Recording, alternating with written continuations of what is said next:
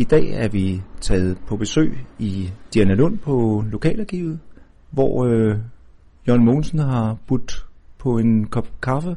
Vi kan jo lige starte med at præsentere dig. Du er tidligere folkeskolelærer, og så er du arkivar her på Lokalhistorisk Arkiv.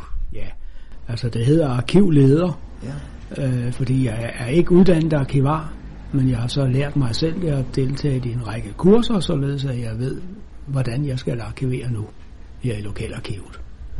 Hvor mange år har du selv boet i Dianalund? Og det har jeg boet siden 74. Og det var sådan, at jeg boede i Kalundborg før, og så skulle jeg have en stilling. Og nu har du nævnt, at jeg har været folkeskolelærer. Og den eneste stilling, der på det tidspunkt var sådan i nærheden af Kalundborg, det var Dianalund. Og der måtte jeg så have fat i skoleatlas for at finde ud af, hvor Dianalund egentlig lå henne. Og jeg fandt så ud af, at den lå midt i Vestjylland, og så sagde jeg, der kan jeg godt køre frem og tilbage fra Kalundborg. Og det gjorde jeg så. Men så fandt jeg ud af i løbet af et par måneder, at jeg sådan set lige så godt kunne slå mig ned her i byen. Og det har jeg så gjort siden midt i 1974, ja. Hvornår begyndte du at komme ind i Lokalhistorisk Arkiv? Jamen det gjorde jeg meget tidligt, fordi jeg har altid interesseret mig for historie, og jeg ville gerne vide, hvad historien var i Dianalund. Men der var ingen, der rigtig vidste det, fordi de var alle sammen ligesom mig tilflyttere. Der var ikke ret mange, der havde boet her hele deres liv. Men så gik jeg rundt og spurgte folk, hvad har du selv oplevet, og hvordan ved du, at de og de ting har været her, og så videre. Og så langsomt fik jeg stykket nogle ting sammen. Og jeg fik så også læst de ganske få artikler, der var om livet i gamle dage i Dianalund. Og så fik jeg efterhånden stykket nogle ting sammen, og så begyndte jeg at udgive bøger. Og jeg har så udgivet 15 bøger i alt, der har den fælles titel Langs Landevej 255. Fordi det er den landvej, der går igennem den gamle Dianalund kommune, hvor byen Dianalund var den største by. Og på den måde så fik jeg både formidlet min viden, og fik snakket med mange mennesker, og fik så også selv en historisk viden. Og hver gang jeg så havde udgivet en bog, så kom der jo straks en hel masse mennesker og fortalte mig dels det, jeg nu havde skrevet forkert, men også nogle andre begivenheder, som de syntes, jeg skulle have med i den næste bog. Så der kom rigtig meget med. Men det var jo i omfrueligt land, jeg var ude i, fordi der var ikke rigtig nogen, der havde skrevet om området hernede. Fordi det ligger, som jeg sagde før, midt på Vestjylland.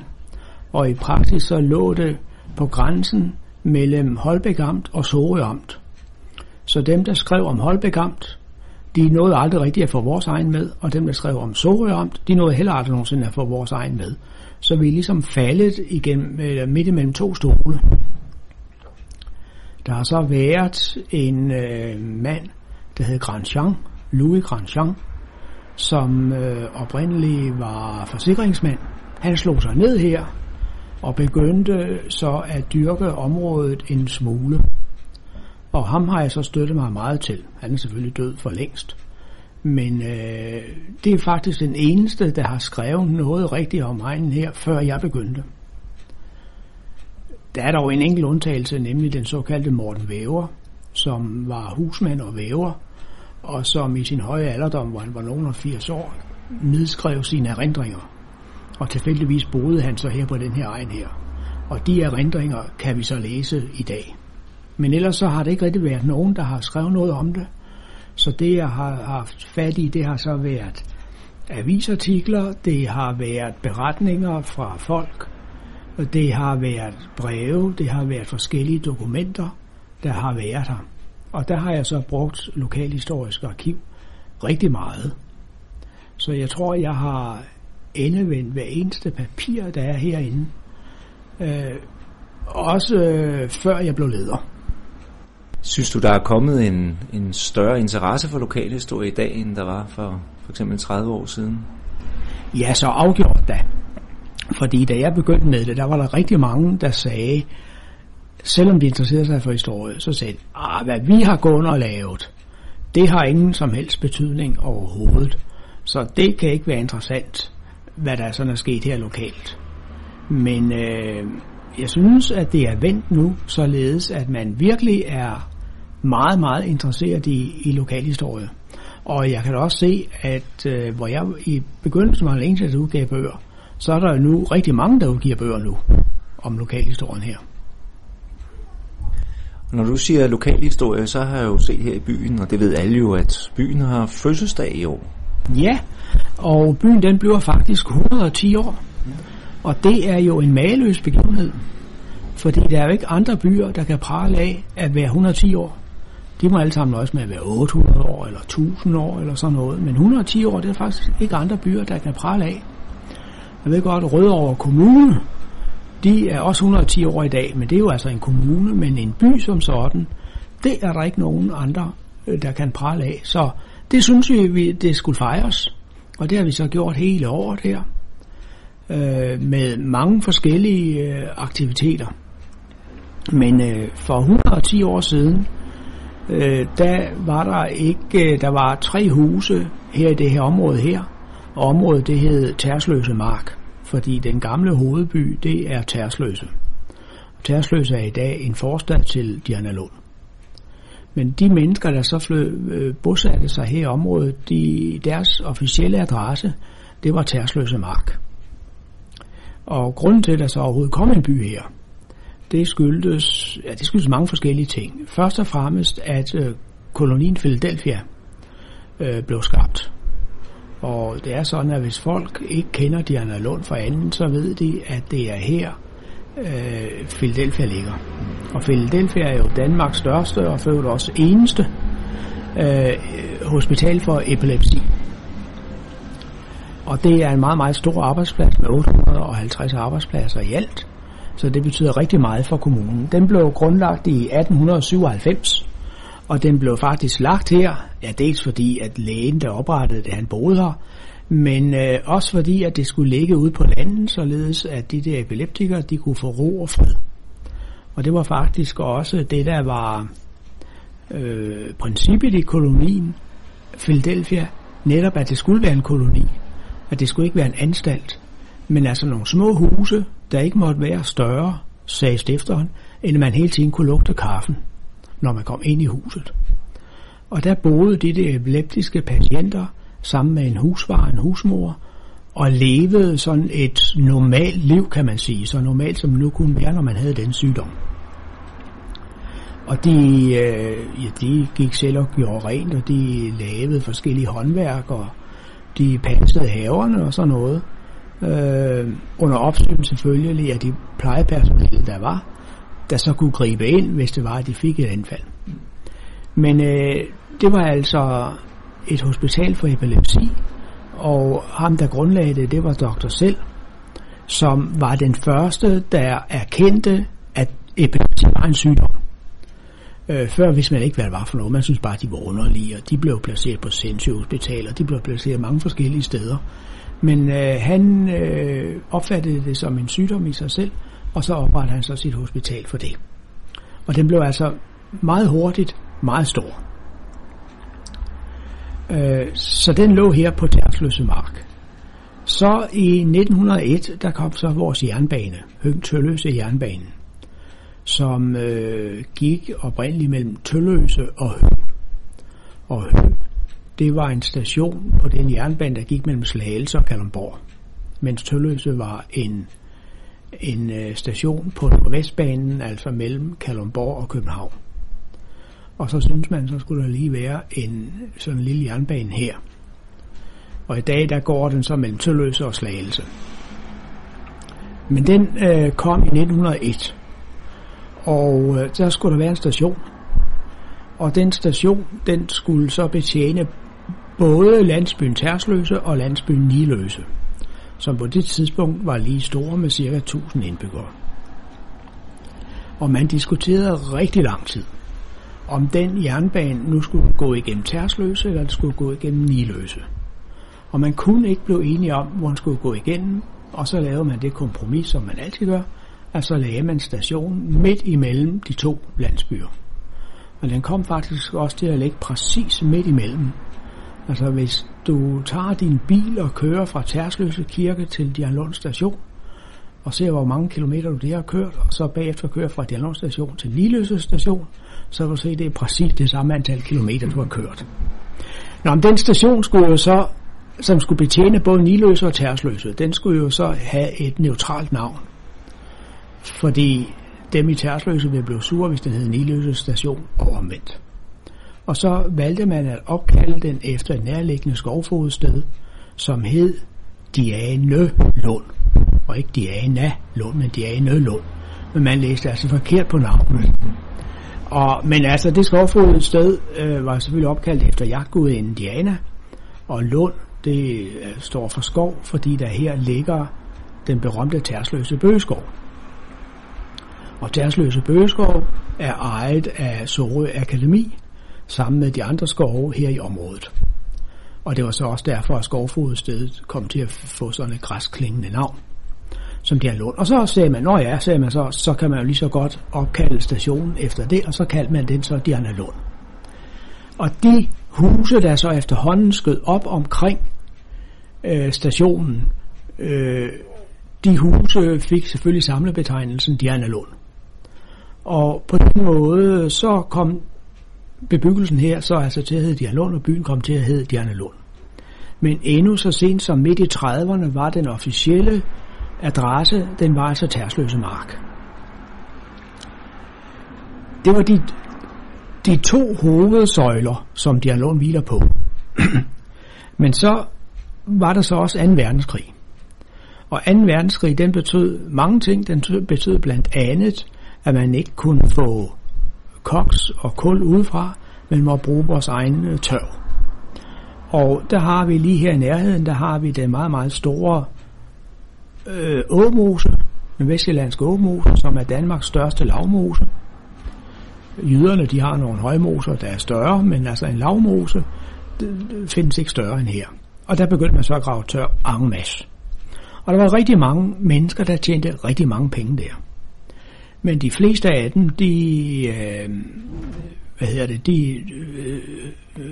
pengene forsvandt fra dem igen, da tørveeventyret var forbi.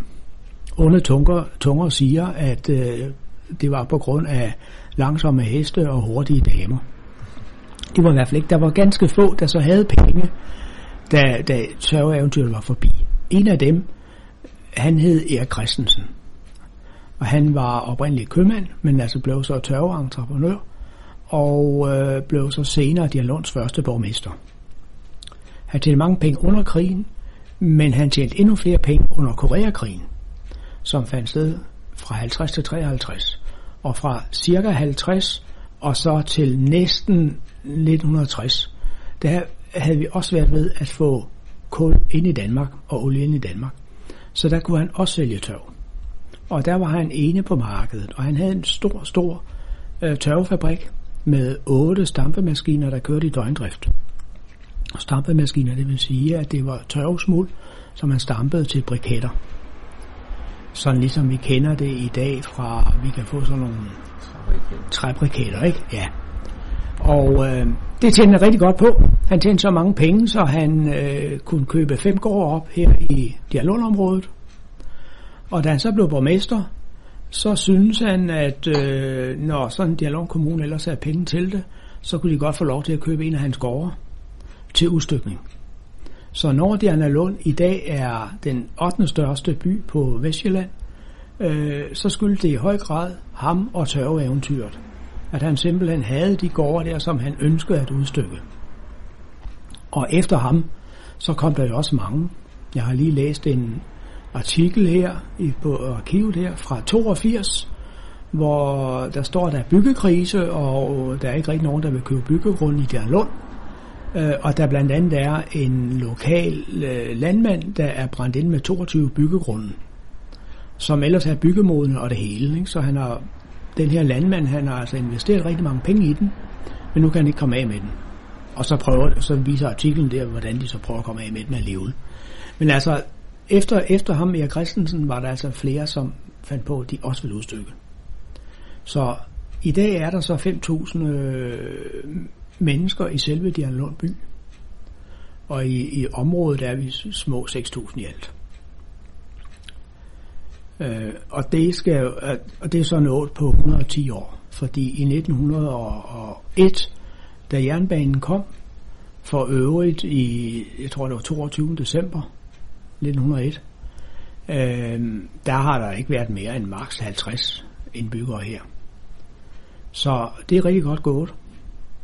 Der er for øvrigt det skægge ved den første jernbane, eller den første tog, der kørte på jernbanen her.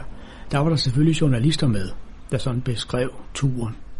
Og der var blandt andet en journalist fra Holbæk Amts Venstreblad, som beskrev de forskellige stationer. Da han så kom til Dianalund, så var det tog, så han kunne ikke rigtig se noget. Man kunne se sådan korrekturerne af en stor bygning i 2 eller 3 etager. Og så skrev han, at Dianalund har storstadspræg.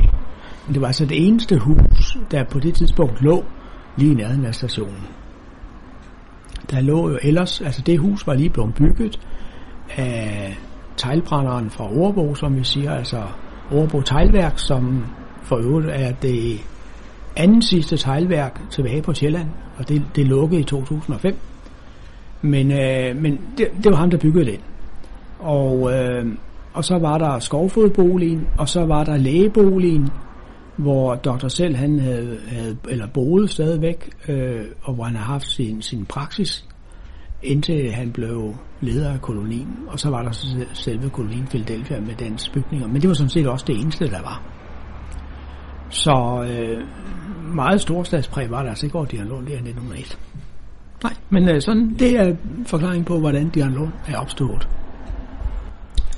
Og når du så som lokalhistoriker beskæftiger dig med Dianalund, er det så kun 110 år, du skal gå tilbage? Ja, fordi der var faktisk ikke noget før 1901, andet end de der små bygninger, jeg har sagt. Men så var der selvfølgelig landsbyer også, ikke? Tersløse har jeg jo så nævnt. Og navnet Tersløse, det betyder den tørre græsgang. Og selve navnet Løse, det siger også, det er en af vores ældste byer. Sandsynligvis hører den til blandt de ældste byer, vi har i Danmark, og den kan føres tilbage til jernalderen. Og det samme med Niløse. Og i jernalderen var der så kun de 2 landsbyer her i området. Så lidt senere i jernalderen, der kom så Reerslev, som ligger 8 kilometer herfra, og som var en af de byer, som danerne de grundlagde, da de erobrede landet her. Så skal vi lidt længere op i middelalderen, så kommer der lidt flere landsbyer. Der kommer Brandstrup og Atterup, som er udflytterbyer fra Tersløse. Sandsynligvis fordi der var blevet for mange mennesker i Tersløse. Og så var der nogen, der besluttede sig til, eller de fik besked på, at så skulle de flytte ud i en skov og rydde skov der, og få lavet landbrugsjord. Og det har så været en, der hed Atti, der åbenbart var leder af det, og en anden, der hed Brandt, der var leder af det. Og så gjorde det så. Og så meget sent i middelalderen, der fik vi så Karsolte, som betyder den lille skov med kalvene. Åbenbart et sted, hvor man sådan har haft ungkreaturer til at gå. Og den blev så også grundlagt der. Men de der 3 byer, de har så alle sammen været udflytterbyer fra Tersløse. Det kan man se deraf, at kirken, det var Tersløse Kirke, så man skulle gå ned til Tersløse Kirke, når man skulle i kirke. Det interessante er så, at der sandsynligvis har været en 4. by også, som hed Starup. Og den lå faktisk lige præcis der, hvor Dianalund ligger i dag. Men det har været en meget lille landsby, et par huse eller et par gårde, og et gadekær, og det har så været det. Under svenskekrigene i 1600-tallet, hvor Sjælland var besat fra 58 til 60, og som var meget streng besættelse, hvor rigtig mange døde af pest, og hvor dem, der ikke døde af pest, blev taget som fanger af svenskerne og placeret i de svenske hære, og skulle så kæmpe rundt omkring i Europa. Der er det gået så stærkt ud over befolkningstal, så man har opgivet den ene landsby, nemlig Starup, og de indbyggere, der måtte have været tilbage i Starup, er så flyttet hen til de andre landsbyer.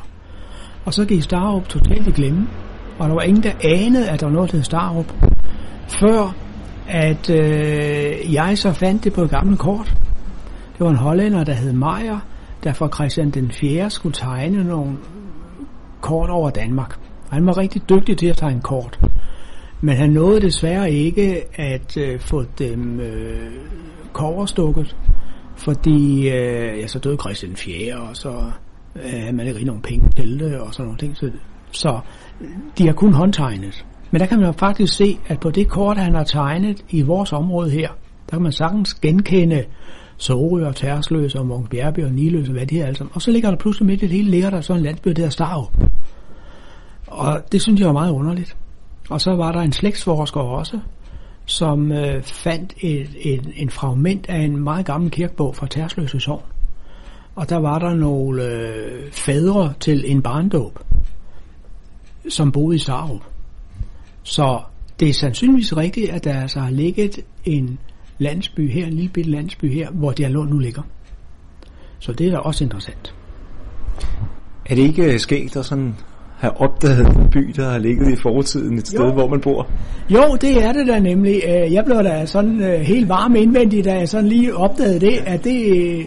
Og jeg har spurgt og let, og der er ikke nogen, der ellers har omtalt den, eller ved, at den har ligget der. Men altså, som sagt er den på Meyers kort, og vi har et fragment af en kirkebog, hvor der er nogen, der bor i Starup, så den er god nok. Hvis vi så lige skal runde historien omkring Dianalund af, de seneste 10-20 år er der sket en udvikling, og sker der en udvikling fremadrettet i byen? Ja, der sker jo det, at der er sket det, at vi jo har et meget, meget stort butikscenter, som blev grundlagt der i 70'erne, hvor alle andre byer også fik butikscenter. Men hvor de andre små byers butikscenter er forsvundet, så har vores ikke alene overlevet, men det har også udviklet sig, og det udvider sig stadig. Og der er 38 butikker dernede, hvor er 4 dagligvarebutikker, altså supermarkeder. Og der er ikke rigtig nogen, der kan fortælle, hvorfor at vi har sådan et supermarked her, eller sådan et stort butikscenter her. Men det har vi altså. En af forklaringerne skyldes nok, at de enkelte butikker ejes af dem, der driver den. Og det vil sige, at de altså ikke skal betale husleje, og det vil sige, at de har ikke rigtig andre steder at gå hen. Det kan være en af forklaringerne på det. En anden forklaring kan så altså også være, at vi ligger et godt sted, at det er let for folk at komme til her, og der ikke er andre butikscenter i miles omkreds, som det hedder. Så det er sandsynligvis derfor. Vi har så stadigvæk også boligbyggeri. Det skulle man ikke tro lige her den her tid her, men det har vi faktisk. Jeg har lige set, at en ejendomsmægler, han har fået solgt en grund, en udstykning, vi fik lavet i omkring 2005, hvor der så er en privatmand, der begynder at bygge et hus nu. Og vi har også den store, interessante udstykning, der hedder Skelbæklund, hvor der er sådan meget specielle huse. Så der sker altså stadigvæk en udvikling her. Oplever du, at borgerne her i byen er sådan meget lokal patriotiske, rettet mod sig selv, om man vil, eller arbejder man et andet sted typisk end i Dianalund? Ja, både og. Altså, det er jo en meget ung by, og det vil sige, at hovedparten af dem, der bor her, det er tilflyttere, som er flyttet til inden for de sidste 10, 20, 30, 40 år. Så der er ikke sådan gamle traditioner her for ting, vi gerne vil lave, og ting, vi plejer at gøre. Og selvfølgelig er der rigtig mange, som pendler ud af byen, men der er jo også mange, der pendler ind i byen, og der er mange, der arbejder her i byen, på grund af den store arbejdsplads Philadelphia, som jeg sagde før, med 850 arbejdspladser. Vi har også et relativt stort industrikvarter, hvor der altså også er mange arbejdspladser. Den sidste industri, der er kommet til, er et miljølaboratorium med 72 arbejdspladser. Så Og så er der håndværksmester, og der er landbrug og sådan nogle ting. Så der er arbejdspladser også her i lokalområdet. Ja. Og så er I jo så fødselsdag, og det er du jo også med til at arrangere. Ja, det er jeg. Og alle foreninger har jo lavet nogle større arrangementer, end de plejer, i anledning af fødselsdagen. Og selv har jeg stået for vores grundlovsdag, hvor der var 861, der besøgte os. Og 861 til sådan en grundlovsdag, det er rigtig mange. For hvis du ellers ser, hvor mange der er til de forskellige grundlovsdage rundt omkring i Danmark her, så har det været 30 og 40 og sådan noget der været. Men 861, det der tror jeg ikke, der er nogen, der kan slå. Så jeg tror faktisk, at vi fik lavet den største grundlovsfest her. Og det gjorde vi så nede i vores bypark, som blev anlagt i 2006. Og det var, fordi vi havde brug for nogle overflade bassiner. Hvis det var, der skulle falde meget regn, så vi har kun en lille å, der fører det her Bjørnevad Å, der skal tage alle vores spildevand. Og den kunne ikke tage alt det regn, der ville komme. Så derfor så blev der lavet på sådan nogle lavtliggende områder, der blev der så lavet nogle store søer, der kunne tage alt det her spildevand. Og udenom det, der anlagde vi så en park, fordi når nu er søerne alligevel var der, så kunne vi lige godt også have en park, ikke? Og der er så blevet plantet træer, og blandt andet så har alle børnehaveklassebørnene på den lokale skole, de har været ude og plante hver deres lille træ, således at de kan gå og sige, det er mit træ. Og der er også en skoleskov, hvor der så er en hel masse forskellige træarter, hvor der så er skilt ved hver træer, så man kan se, hvad der er for et træ, så man kan lære noget der, ikke? Så er der en kælkebakke, der er meget andet. Og så fandt vi så lige ud af, at der kunne vi så holde vores grundlovsdag. Og det gjorde vi så, og vi fik indviet en naturlegeplads, som Nordea-fonden havde givet os penge til. Det gav faktisk 75.000, og det er rigtig mange penge i forhold til det, de plejer at give til foreninger.